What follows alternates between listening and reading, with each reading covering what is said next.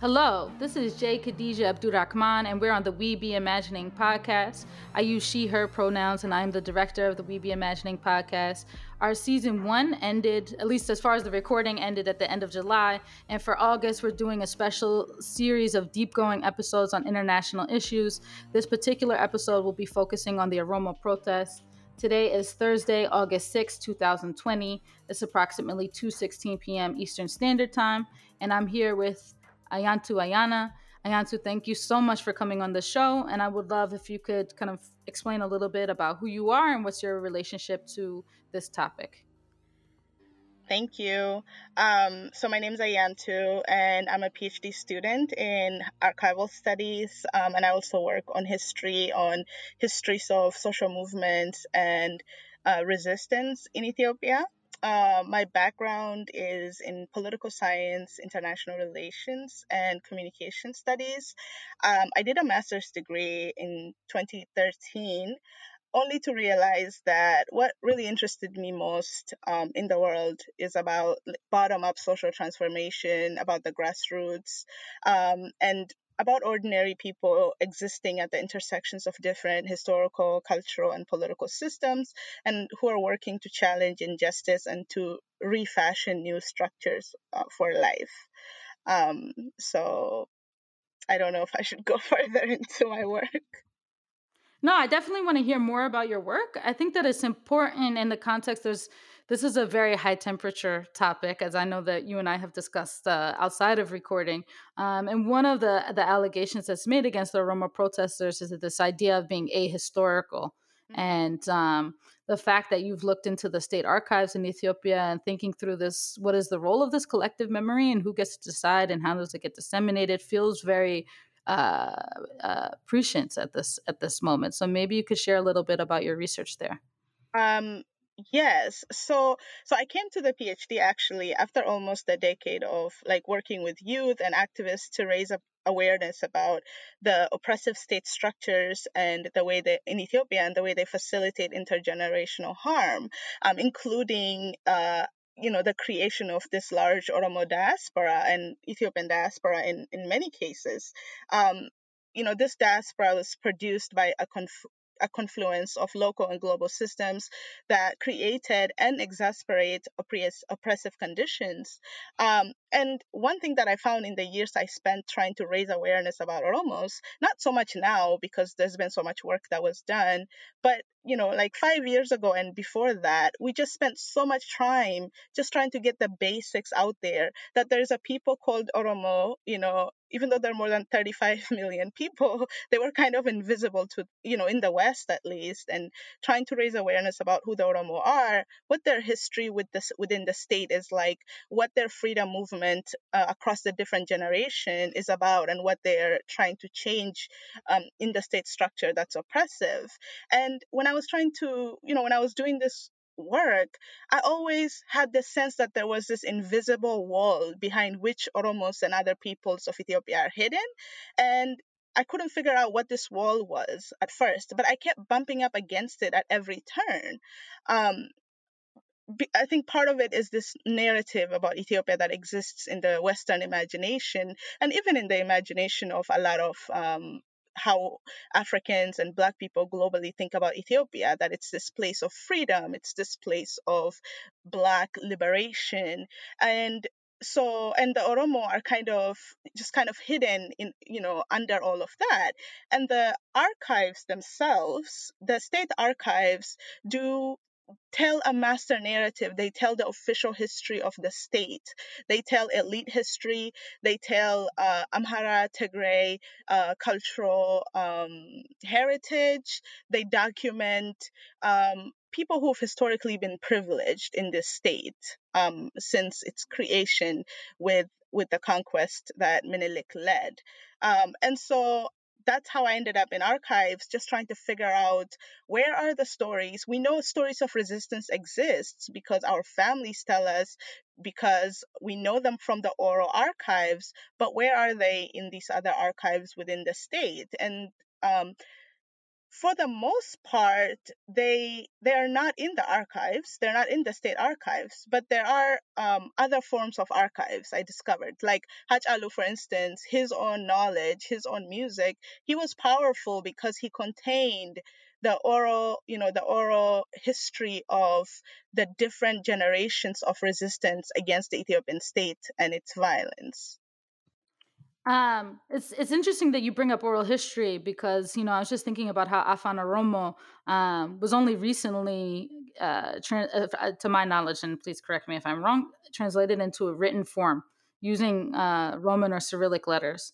And so, how much do you think that particularity is what mediated kind of this omission in the state archives? Um, Oromos historically have a very rich oral record keeping systems. There are different, and these are rooted in people, in communities, in stories, in various forms. When they were conquered and the different groups of the Oromo were incorporated into the state, there they you have the state narrative, the state way of archiving and state way of record keeping gets supplanted.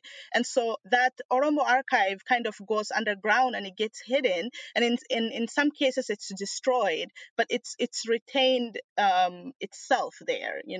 And in terms of the state itself, the the state pursued a project of socially engineering one Ethiopian people, who speak Amharic, who identify with the mythologies of Christian Amhara Tigray culture and history, and that that has meant that suppressing, erasing, supplanting this meta narrative onto existing histories, local histories, collective histories. And in terms of Afan Oromo, the state's policy was to keep it from use in public for a long time, both informally and formally. It was prevented from being state language. For instance, missionaries in the early 1900s were not allowed to work in the Oromo areas in Afan Oromo. The only way they could gain permission to work in the Oromo areas is if they used Amharic.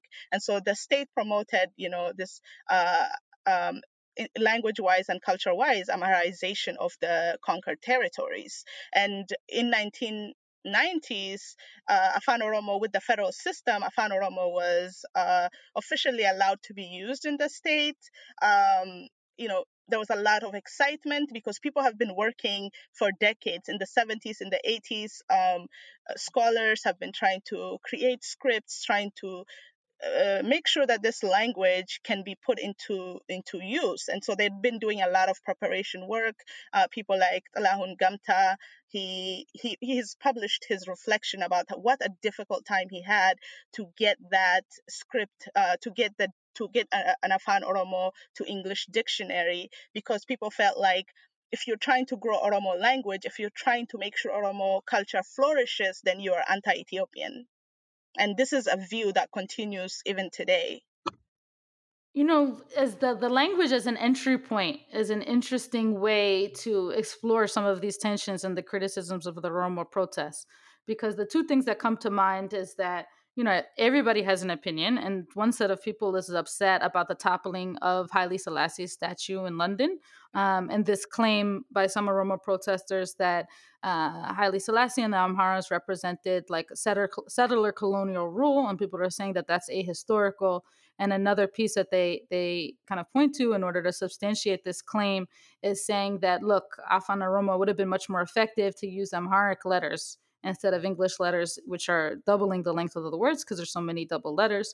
And so I guess I'm a little bit thinking out loud with you, but I'm just curious about what was Mm-hmm. that decision around using the Cyrillic letters, and how tied is it to this critique of Amhara rule as a dominant culture?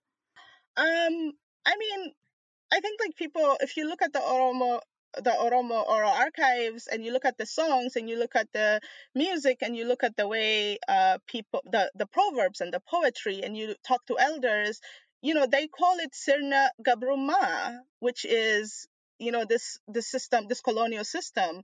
And so people have resisted it. It's after conquest, there's been resistance. The stories of the resistance have not been told. That's the thing about Ethiopia. Not only have they not been told, they've been systematically erased from Ethiopians' public consciousness and memories. And so people, because they're just now getting to be heard fully, people think that these stories of conquest, of the violence that ensued, and then the unequal relationships that were built between the new, the people who came into the new territories and established a whole different system that was oppressive, and the locals who were there. These are, the discourse over toppling of statues, over what are the legacies of conquerors, colonialists, is an ongoing and a global one. In Ethiopia, we're a little late to the game, and there isn't a good, you know widespread conversation happening on it. You just see two camps, one that's for toppling and another that thinks that this is heritage, you shouldn't topple it, you shouldn't, and so on. So it's a little bit where this is a conversation we need to have. Uh, for instance, in Shaggar, which is the land of the Tulama Oromo, the Galan and the Eka and the others, and they were erased from the ensuing history. Not just were they kicked off the land to create the capital in the aftermath of conquest, but they were erased from its history, from its landscapes. The names of places were changed. But yet descendants of these groups exist, and they're asking that this history be recognized. And so in that way, it's not unlike the struggles of many indigenous people throughout the world, who are saying, we're still here, and your history excludes us and pretends we don't exist and erases us.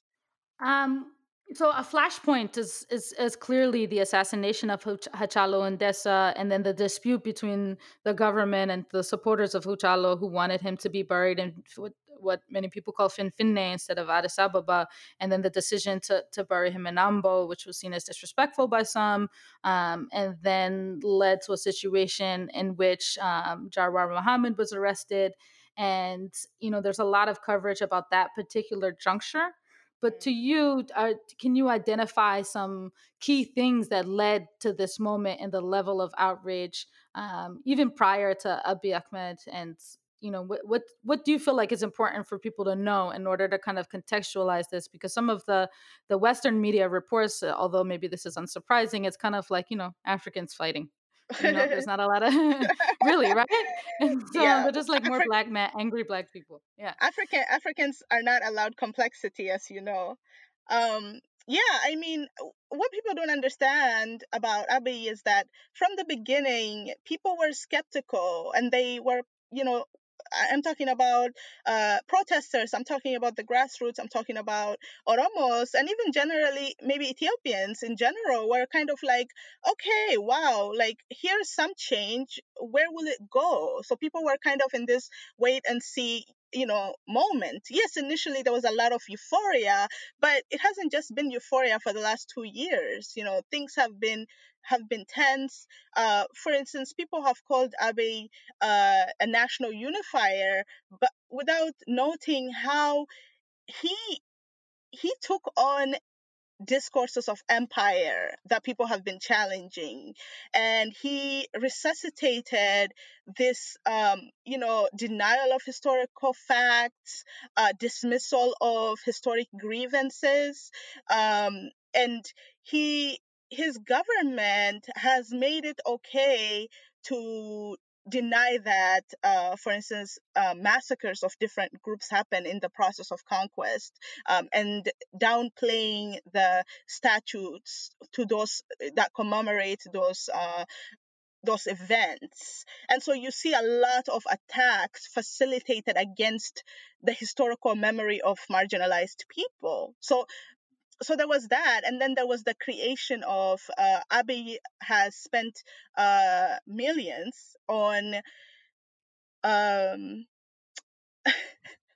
I'm sorry, he spent millions on building and renovating the Menelik Palace and creating a memorialization of Menelik and other emperors, and so kind of giving ode to elite rulers and their histories, which is common in Ethiopian history, and silencing the history of the marginalized people who are still fighting against the legacies of those rulers. So Abiy has not been a unifier. He's taken a very controversial position, not just in relation to Oromo history, but also the history of other groups. And I don't think a leader can unify a country like Ethiopia by denying historical facts that have already been suppressed by the state and by dismissing historical concerns. I think these are issues that you need to treat very sensitively, that you need to acknowledge, that you need to create new narratives out of, in which all of Ethiopia's people can see themselves. And I just don't think you can do that by by dismissing legitimate, historical facts as victim narratives or victimhood narratives.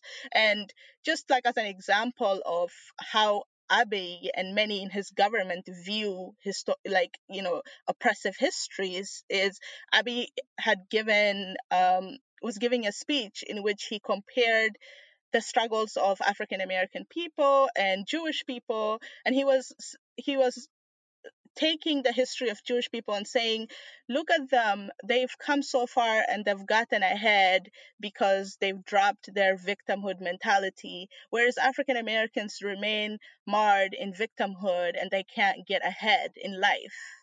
And this kind of narrative is exactly how he also talks about Oromo issues, where he completely dismisses this huge archive of resistance movement as parochial, as tribal, and has no appreciation for what the grassroots is asking for in terms of transforming these unequal relationships between the state and many indigenous people in that country. On just this is slightly off topic, but what you were saying just reminded me is so my father a long time ago he worked on this documentary about the Cuban intervention into Angola, and Mm, in the process somehow somebody gave him this original like archive document of the original founders of ultimately what happened to be Israel, basically writing a letter to the Ethiopian government asking if they could have like an autonomous region for Jewish people to flee to from the rise of the Third Reich. Um, Side topic, but just that. yeah, wow, wow.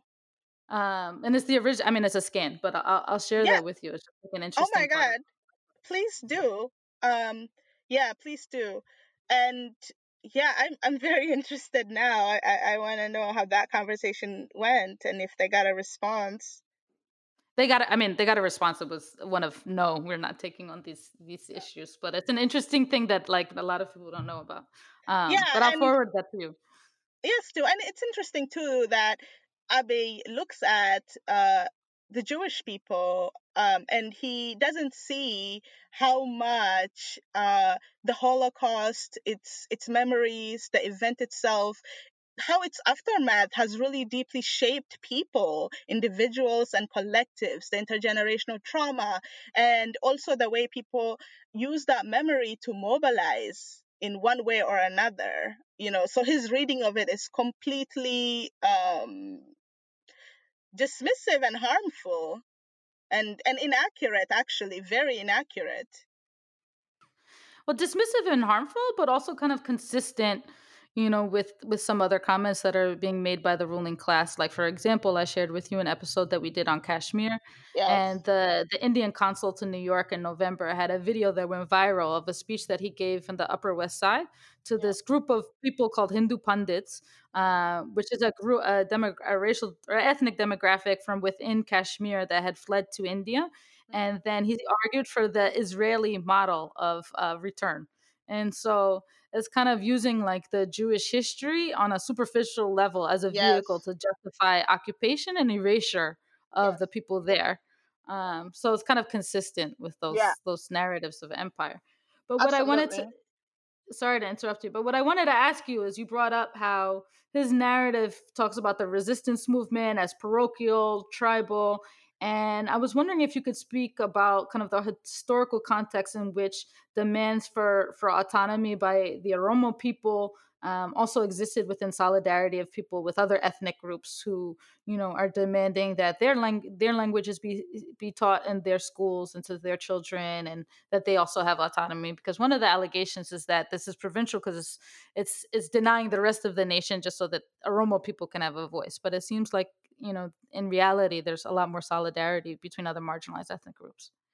Yes, this is such a good question, and I think it's a critical question that often gets missed. I think, again, it's our history of erasure, right? Erasing any resistance to the state project. After people like the Somalis and Sidamas and the Oromos and many other groups were conquered, they didn't just like forget about the fact that they are now living under, like, a colonial rule. Essentially they've resisted and they've fought. It's just that these stories are silenced. First of all, they're not taught in Ethiopian schools. You don't learn about the Sidama, who led many different resistance movements against the state, and you don't even learn about the resistance to the conquest itself. You don't learn about how each of the countries that were conquered and put into Ethiopia fiercely resisted.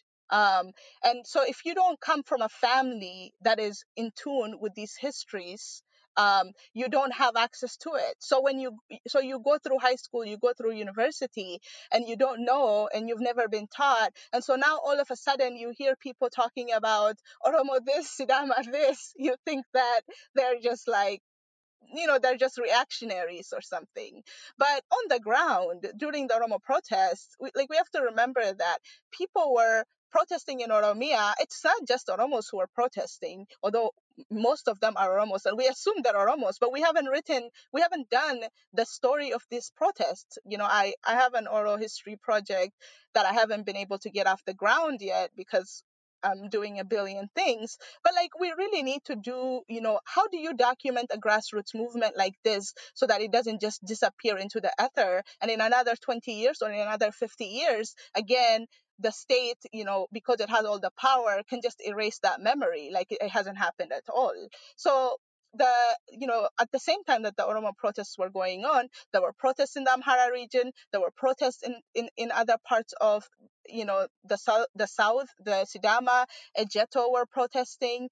There's been many protests ongoing with the Sidama, for instance, because they've been fighting for 20 plus years for to have their own, autonomous region, and they finally realized it. But it came with a lot of protests, a lot of mobilization, a lot of it grassroots and intergenerational. We saw elders on the street, we saw children on the street. So our biggest problem is there is not dedicated institutions that are documenting these histories. So it just appears like, so we lose this bigger picture, basically. But if the Oromo are invisible and there are 40 million people, imagine how invisible the Sidama and other groups in Ethiopia are. They're almost silenced. And if you're looking at Ethiopia and you're just hearing Oromo, Amhara, Tigray, you might even think that this is a country of only three main groups. But there's so many groups of people who are leading these resistance movements, and generations of them, and who we just don't hear about.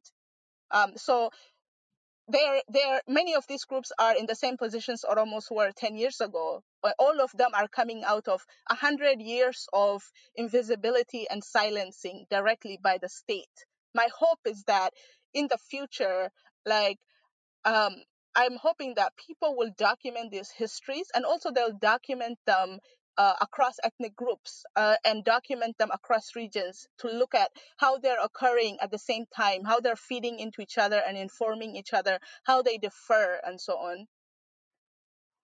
Oh, so my question is, given what you were saying that this history of marginalized people in Ethiopia is not taught in the schools, there may be people focused, solely on the Battle of Adwa and these state narratives.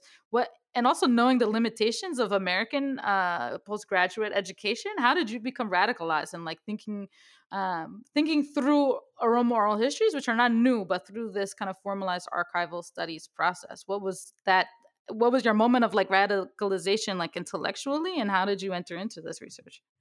Oh my God, I have to say that Black Studies saved me, first of all, because I didn't go to a great undergraduate school, but somehow I discovered Audre Lorde, Bell Hooks. This is when I was very young. I'm talking like 19, 18. And I just started reading little by little. I discovered sociology my senior year of high school and just like became really fascinated with the idea of social structure and agency. And even though like I didn't fully comprehend what agency versus structure means, I was hooked. And so when I went to undergrad, I kept reading. I have to say that unfortunately a lot of what I know doesn't come from being in the classroom, although some of it does. But in terms of like the Oromo and the Ethiopia stuff, I've really had to do a lot of reading on my own. And then later on, I came to learn of the Oromo Studies Association. There was a lot of people in there who were themselves activists and then scholars and became activist scholars. I was mentored by them, people like Kwe Kumsa is someone who was put in prison by the Derg for being an Oromo journalist and for writing in Afan Oromo and for advocating for Oromo people. She was imprisoned for almost a decade, ended up leaving, being exiled, and ended up raising her children in Canada. And she ended up going back to school, becoming a professor, and writing a lot. So she does a lot of advocacy. She does a lot of scholarship. So I learned a lot from her, and I've been mentored by her. I've been mentored by Somali elders who are also working on archives and memory and trying to figure out how do you preserve a people's history when the people themselves have been dispersed and the structure that holds them together has been broken.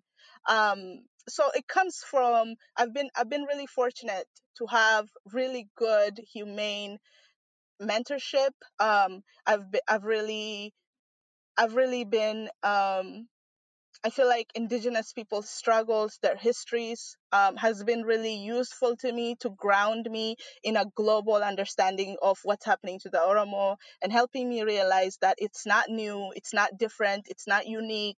It's part of a global, what the Oromo are facing is part of a global issue, and it's that has been really comforting to me. Yeah.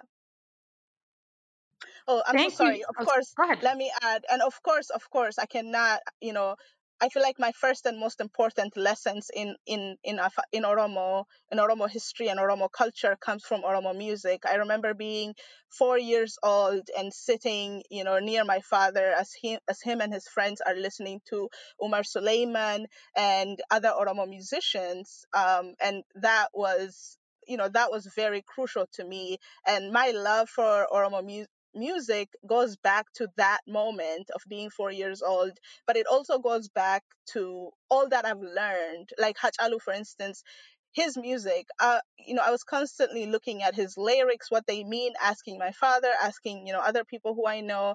And I've learned to see Oromo music as a resource itself. Like, who is Tufa Muna? I like used to never know who Tufa Muna was. Later on, I learned because of Hachalu, Tufa Muna is one of the Oromo elders who resisted fiercely Menilik's conquest, and Menilik responded by building his palace in on Tufamuna's land, his sacred ground. So yeah. No, I was just gonna say thank you for making that connection between Black studies and Oromo history. I think one of the things that's been really fascinating to me is that growing up, my father's Oromo, and I grew up like learning about the culture and the history, and I follow generally in the news. And for a lot of my Black American friends, up until very very recently, they had no idea about anything that was going on in Ethiopia. Like Right. people's most common Western references, although now that I've gotten older, it's not as bad. I guess because people don't have cable, is Feed the Children. Most people have no idea anything. They're like huts. Like there's just Yep. nothing else. But I think something very interesting is that particularly in Minnesota and then later in DC and Virginia, that a lot of the young people leading the Black Lives Matter protests were Oromo. And then many of them ultimately led this huge outpouring in support of the Oromo protests. And then there was even counter protests. And so how do you kind of historically situate this connection in the diaspora and the level of influence it's having. I mean, maybe this is subjective to me feeling a part of this generation, but I feel like right now is the most that I see. Just, and also maybe because so many people are on social media, it just feels like there's such a high level of involvement among many people who are, first generation and may only be familiar through their listening to their parents' stories. Right, right.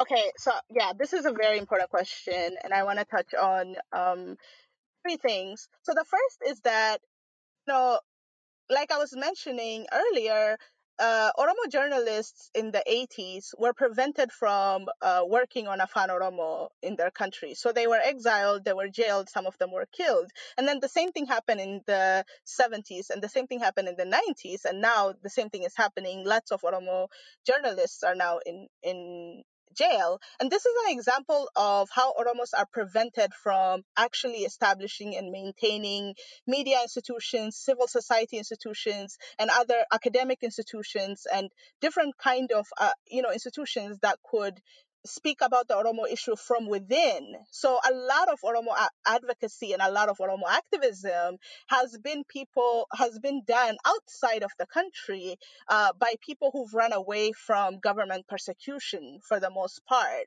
And so what we've seen diaspora politics be about until maybe the last 6 or so years is, before that it was mostly like older people and people in their late 40s and 50s onwards, and then because people who like had a life in Ethiopia, who were trying to fight in Ethiopia, were then exiled and then kept fighting after they left. So what we see recently, especially this round, is a lot of young people are taking up the movement. And I think it's because when Haj Alu was killed, and then like Jawar and Bakala and all of these people were imprisoned, the older generation was kind of like in shock and was just kind of like, whoa, what's happening? Where the youth, they just jumped into action, and like suddenly you have protests all over the place.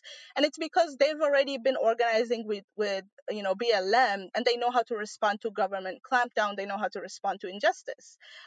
So I feel like they connect deeply with the Oromo movement because of how within BLM they're challenging structures, intergenerational violence. They're very persistent structures of oppression. They're challenging white supremacy, and they can connect. And it's ironic that a lot of them are coming from BLM to Oromo protests rather than the other way around. Although that also is happening, like now we have Oromo protest people who are looking into BLM and who are supporting BLM. In terms of the movements themselves, obviously they come from very different political contexts, very different historical contexts, and yet the youth do see some interconnections there, in terms of what are being fought for, which is freedom and liberation and justice and the right to live as you are without having to be worried about being killed. Like mass incarceration is a problem for you know in America for Black people and brown people, and mass incarceration has always been the state's tool of oppressing Oromos in Ethiopia. So there's a lot of cross-cutting issues that connect the two movements. Um, but I'm of the view that there has to be real engagement and exchange, and solidarity develops and is maintained over time. And I think that we have to be very careful of how we're relating to BLM, because with BLM, one thing that I've seen is different, not with Oromos, but like what I've seen in different contexts is somebody declaring X life matters or Y lives matters, but like Black Lives Matter comes out of a very particular need and history. So I feel like we also need to really honor that and make sure that what we're doing is creating solidarity and not just reappropriating slogans or language or approaches. No, exactly. I mean, one of the I don't know how particular this is to to my family, and maybe like the immigration laws in the 70s, 80s, and 90s that prioritize like people with different kind of like what are they called, exceptional skill visas and things like this. But there Hmm. definitely was, even though cornrows comes from Ethiopia, like if my cousins were seen to have cornrows, they say "Doriye," like you acting Yeah, gangster, yeah. like don't do too much of this and that. And just it's fascinating to me. It had to be the youth because I feel like there's so much anti-blackness, at least from what Yes. I anecdotally observed in my like Oromo Ethiopian like New York City community, that this is a real like disruption. And then I just also wonder on the flip side, I think what you said is really important, that this has to be real ongoing meaningful engagement. Yeah. And I just wonder how much, what's so exciting to me about BLM, or particularly the Justice for George Floyd protests, is that when it really popped off in New York, it just felt so raw. There was no signs. And to Yeah. me, that was actually comforting because it wasn't initially getting co opted by any pre existing organization and it's outstripped that capacity. But at the same time, there's not an easy, there are parallels, but it's a different political context, as you said. And I wonder how much room there is to kind of negotiate and discuss what it just means to have an internationalist ethos where we don't just flatten everybody into the same thing, just add the free aroma next to the free Palestine sign or something. Right, right. No, and I think, yeah, and I think like with the youth, there's a lot of space for dialogue and conversation and study groups, and like really looking doing analysis, because I think part of why BLM is so rich is that there's a lot of artists, there's a lot of historians, anthropologists, and sociologists, and critical race theory. People who are doing all people who are bringing different lenses to the movement, and who are analyzing different structures and how they are bearing upon black women, for instance, or trans women, for instance, trans people in general.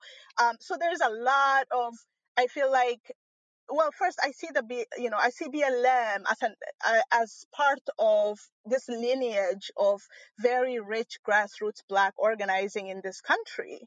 And so, and that history, including the civil rights movement, for instance, I don't just mean in its formal sense, but there was a lot of informal study groups, a lot of like paying attention to ideas, trying to ensure that the world that you're fighting for, you're also practicing now. If you're fighting for justice, then your means have to be just in terms of how you organize and how you treat people within those, within that movement.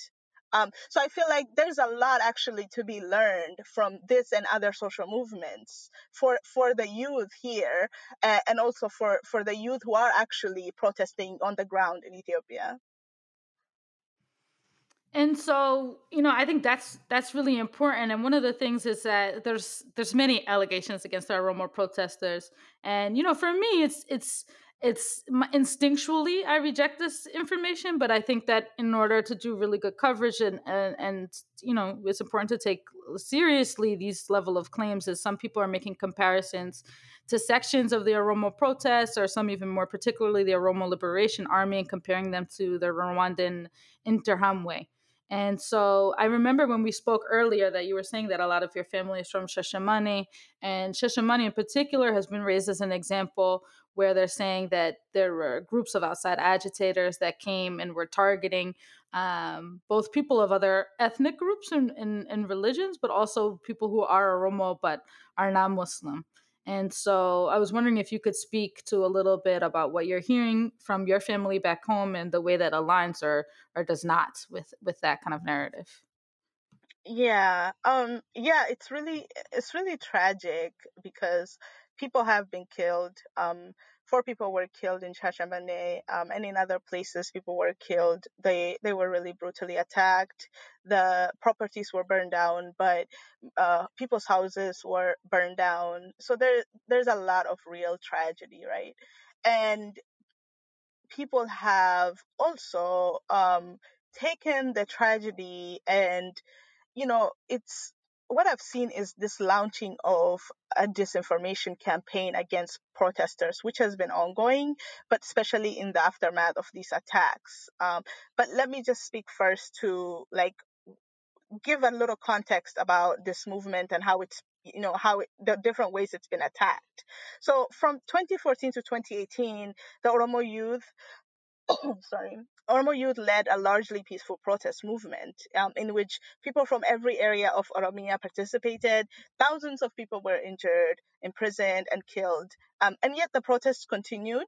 And in 2018, they led to a kind of change of prime minister, and then so people were this in anticipation of free and fair elections, and like kind of moving into a new society that doesn't kill and torture and harass. One thing that has been consistent throughout the protests of 2014 to 18, is that protesters were attacked. They were called violent mobs.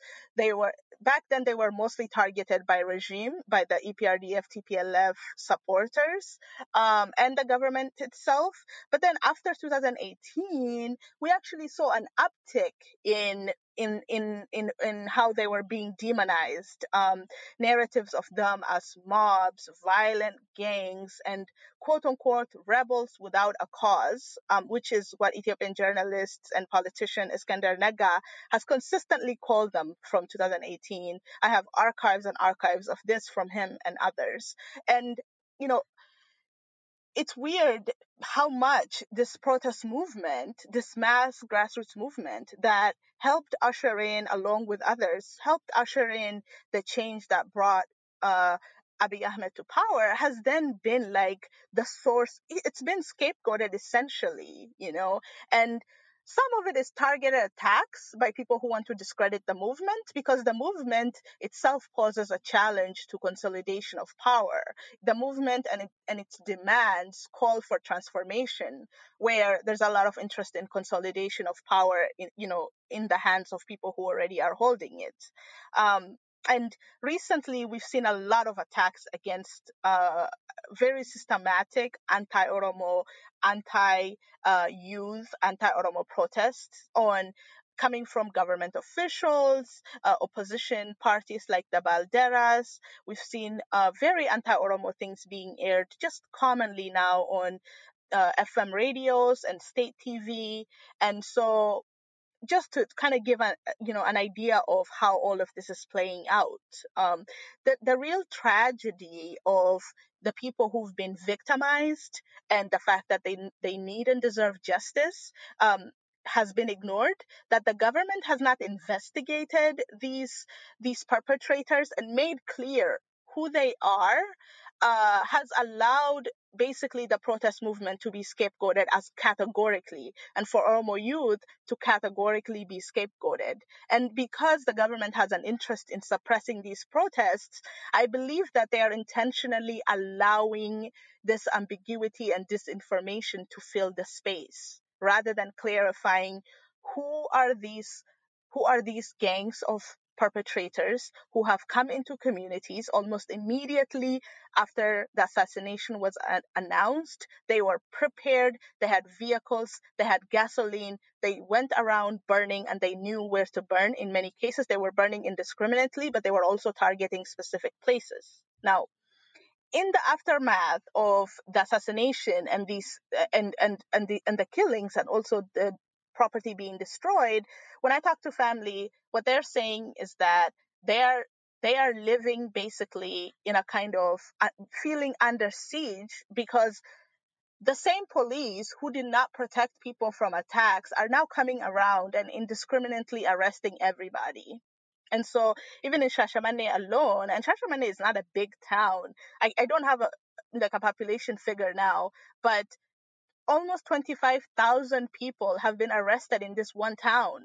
So it tells you the scale of the arrests. These are not arrests where you're being taken away because you participated in these attacks. It's literally like somebody, I could be your neighbor, I don't like you for whatever reason, and I say to the police, Khadija participated, or, oh, do you know Ayantu participated, and boom, you're in jail. And at the same time, at the local level, the government is using it to arrest anybody that does not agree with its agenda and who could oppose it.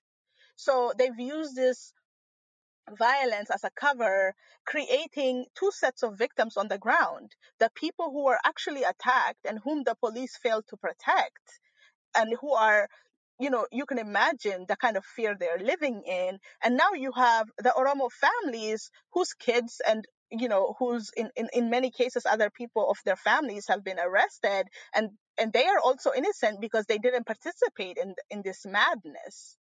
So you have, the government is really creating very dangerous conditions on the local level that increases animosity, distrust, and a sense of being under siege from all sides. And just from at a distance, when I think of Shashamani, I think of the Rastafarians who were given this space. Is there any significance to Shashamani specifically being targeted, or is that just coincidental? Yes. So yes, the Rasta community in Shashamane is has been there for a long time. I believe they've been there since the 1940s. They were given land there by Haile Selassie. And also Shashamane, during the Oromo protests, Shashamane emerged as one of the key epicenters of the protests.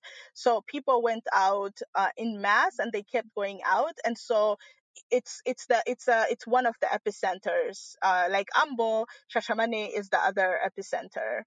So I'm not a conspiracy theorist. I don't believe that we should spread information that we have not verified.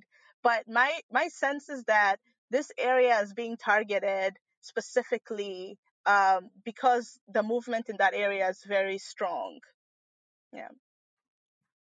Is there any clear articulated like solidarity between Rastafarians in Shashamani and the Oromo protesters in general? I'm Um, just curious. Yeah, I'm not sure. I haven't seen anything. The one thing with the Rastafarian community there is that it's the way they were brought into the area, right? Haile Selassie gave this land to them that was it's conquered land, it's stolen land, so the Rastafarians come, and they are placed there by the emperor, so it's a state facilitated process rather than a people to people process. So there's been a lot of contestations and a lot of ongoing, I don't want to call them conflicts. I would like to call them contestations, because I think these are ongoing discussions between people. I'm not sure how the local communities have tried to resolve this on their own, because these are people who've been there with each other for a long time, 4 decades or so. But the nature, it's also the nature of the urban versus rural areas in Ethiopia. The what we now have, the urban cities, were actually garrison towns where the settler soldiers lived. And so that relationship, that unequal relationship between the rural and the local people who live there, and then the people who move there, is very tenuous. And that relationship has not been negotiated in a way that encourages mutual recognition, mutual support, mutual understanding historically and contemporarily. This is not to say that people are living in constant conflict, um, or that people don't support each other. Obviously, they do. Thank you. So I have about two more questions. The first one, I apologize for my very anglicized pronunciation, but from what I understand, Kiro, like it literally translated into English, means single unmarried man. And I know that there is like a complementing Karia, like women who are leading in the movement, but Kiro is the one that's like largely reported as if to represent the majority of protesters.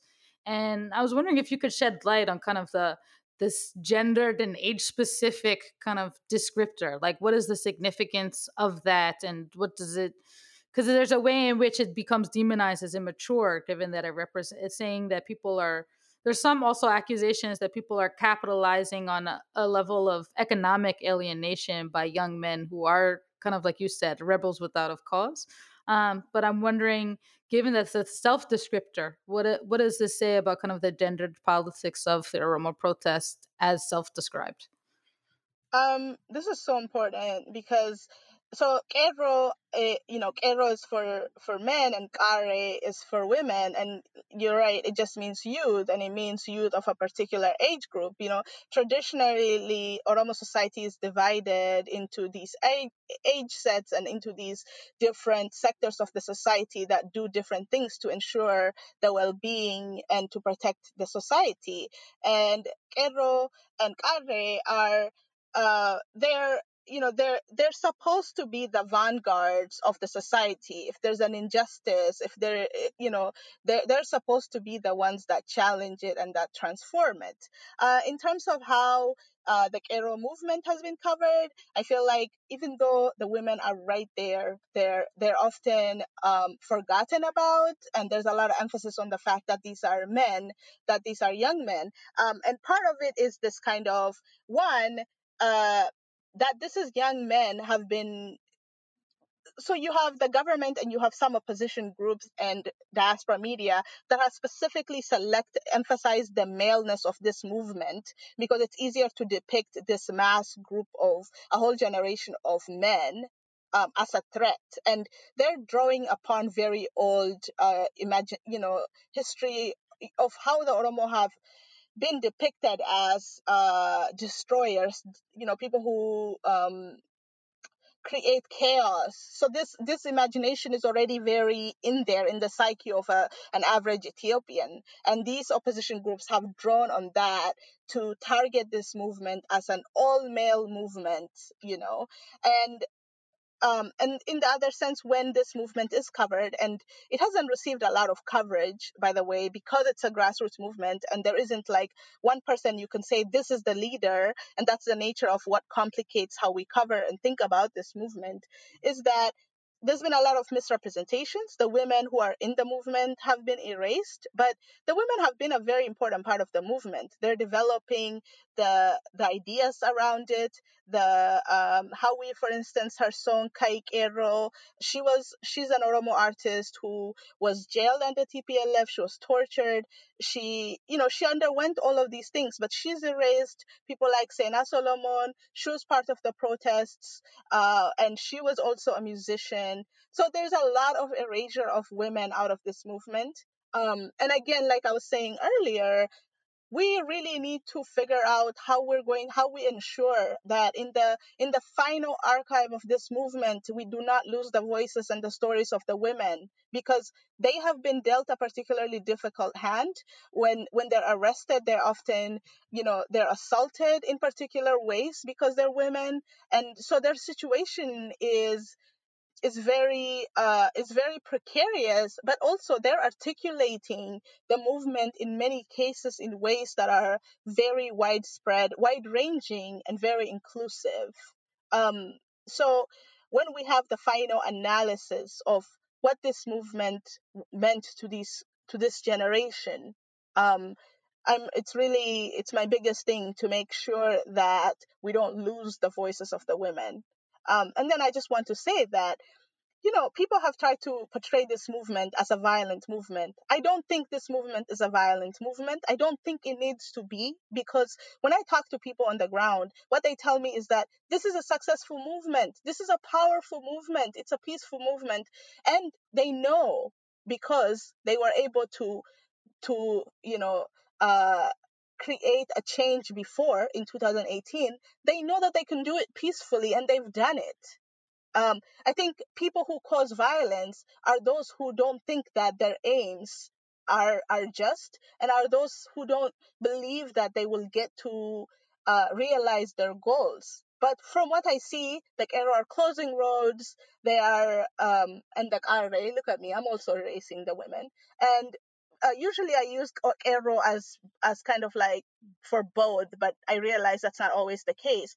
But that this movement of people, they understand their power. They're drawing deeply into a reservoir of Oromo archive of resistance, Oromo music, and they're fighting for a new change. Their concerns now are, how do we ensure that this movement does not only result in regime change, but it actually improves the conditions of our lives. It gets rid of the structures that feed off of and promote Oromophobia, and that just allow us to live into a new future.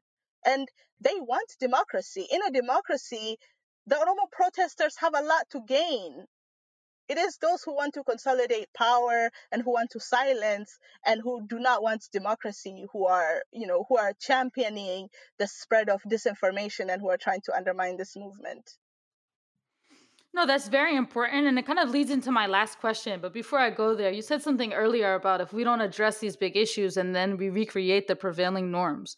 And so, again, I'm one person, everything is anecdotal. The last time I went back to Ethiopia was 2009, and I come from like a very deeply religious, conservative Muslim family. Mm. And I've never been married, but I already had kids, and I came by myself, and my family, they wanted to eat together, and I went out and I went to go smoke a cigarette and go to the pool hall, and they almost like had a panic attack and died about that. um, and I just wonder. And then on the flip side, I also hung out with a lot of people who were probably more towards the ruling class and like partying and drinking and had a much more like parasitic relation. It was like full freedom, but very what's the word that I'm looking for? Hedonistic. All right. Um, and not a lot of in between. So I'm just curious, within the Oromo protest movement itself, how much is there being a discussion beyond just the I don't want to beyond the larger political aim is kind of the wrong wording, but like around these questions of sexuality, of gender, of women's rights, of kind of people's relationships to each other, as a part of like fighting for this new world. I think the so I was talking to someone yesterday, and it's funny because he was explaining settler colonialism to me. This is a documentary maker. He hasn't studied social theory or anything, but he was explaining to me. He was saying, he has given his child an Oromo. He just had a baby. He was saying like he has given his child an Oromo name, and that he feels the state's onslaught of attacks on Oromo narratives very personally, and he's like, how do I ensure that my kid knows authentic Oromo history, not the version that the state tries to tell about the Oromo? And he was talking to me about how do we ensure that the histories of the protests are written and are told from the perspective of those who participated in it, not just those who weaponize it or who make use of it. So for me, I think people are thinking about these questions because when they're fighting for when they're on the street fighting land grab, they're not just fighting land grab. They're fighting alienation, cultural alienation, political alienation. They're fighting against a system that tells them that that it is not possible to exist as Oromos on the land. How much people are discussing gender and sexuality, honestly, it's just anecdotal. I'm not sure. What I know in the diaspora, though, especially this group of youth who are now organizing with BLM, is that they are discussing gender. They are discussing how many Ethiopian communities, and this is the case for Oromos, tend to be conservative, but the youth aren't. They come from a different space culturally. But they're still in these families and in these communities. So there's a lot of negotiating that has to happen. What I've found in my own family is my mother used to insist that I stay out of, Ethiopia stuff, stay out of Oromo stuff. She's like, there's no future in it. All you'll do is make lots of enemies and it won't get anywhere, and then you'll just be very frustrated. Whereas now she like really pays attention to the stuff I'm writing. She's encouraging me, and we're talking a lot more about, sexism and how people don't listen to women. I'm seeing a lot of, discussions within the community a lot better than I saw before. And also because the movement only brought regime change in 2018 and failed to bring the kind of liberatory space that Oromos were seeking, people are now a lot more open to looking at what did we fail? Where did the leaders fail? Where did we fail as a community? Why didn't our movement transform into more freedom for everyone? And so people are looking more, even with my father, I've been engaged in an ongoing conversation with my father about Oromo things for as long as I remember. And recently we were talking about this culture in Ethiopia of zero sum game. Either the Amhara take state power and they oppress everyone else, or the Tigrayans take state power and they oppress everyone else, or the Oromo take state, well, the Oromo structurally cannot. They can be oppressive, yes. Individual Oromos can be oppressive, but Oromos will have to support a dictatorship at their own peril, and that's what they're refusing to do. But I was talking to my father about how we transform this kinds of culture of winner takes all and everyone is a loser, and what happens to the losers then is killing and jailing and exile. And we're talking about how do you change this, what does reconciliation looks like, who's in charge of reconciliation. And my father was basically like, I think we've taken the struggle as far as we can, and I think it's your generation's responsibility now. Yeah. Thank you. So I my last question, and I want to wrap up because I know we're like past the hour point now, is just where do you see this going? Like where Hachalo has been a flashpoint moment, and what do you kind of see as the opening for possibilities? And where do you kind of locate hope in the situation? I think that, you know, what we've seen is that a grassroots protest movement can create regime change, but the danger is always that the most conservative elements within society can step into that and weaponize it, and then create even more oppressive conditions.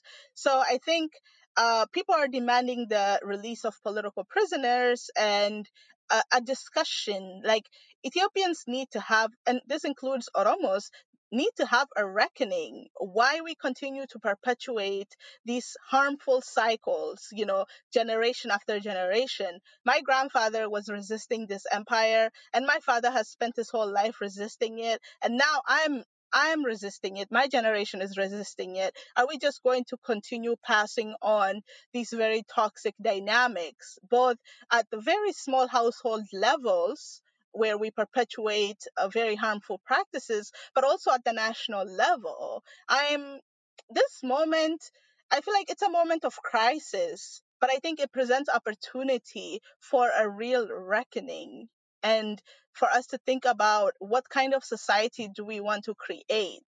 Do we want to continue creating a society where groups of people just kill each other, indiscriminately, and until what, the end of the world? Or are we going to face up to the real challenges of our time and of our country, and recognize the harms that we create and break out of some of the same patterns? Can we get the different political actors in that space to share power, but also to share power not just among themselves, but also to share power with traditional knowledge custodians and holders of power, to share power with the youth, to allow the creation of spaces, civil society spaces, grassroots spaces, media spaces, where these conversations can unfold. I don't think that political leaders are going to create a transformed Ethiopia. They are not positioned to do so, and they cannot do so. I think it's people engaged from the grassroots at all levels who can bring about that kind of transformation.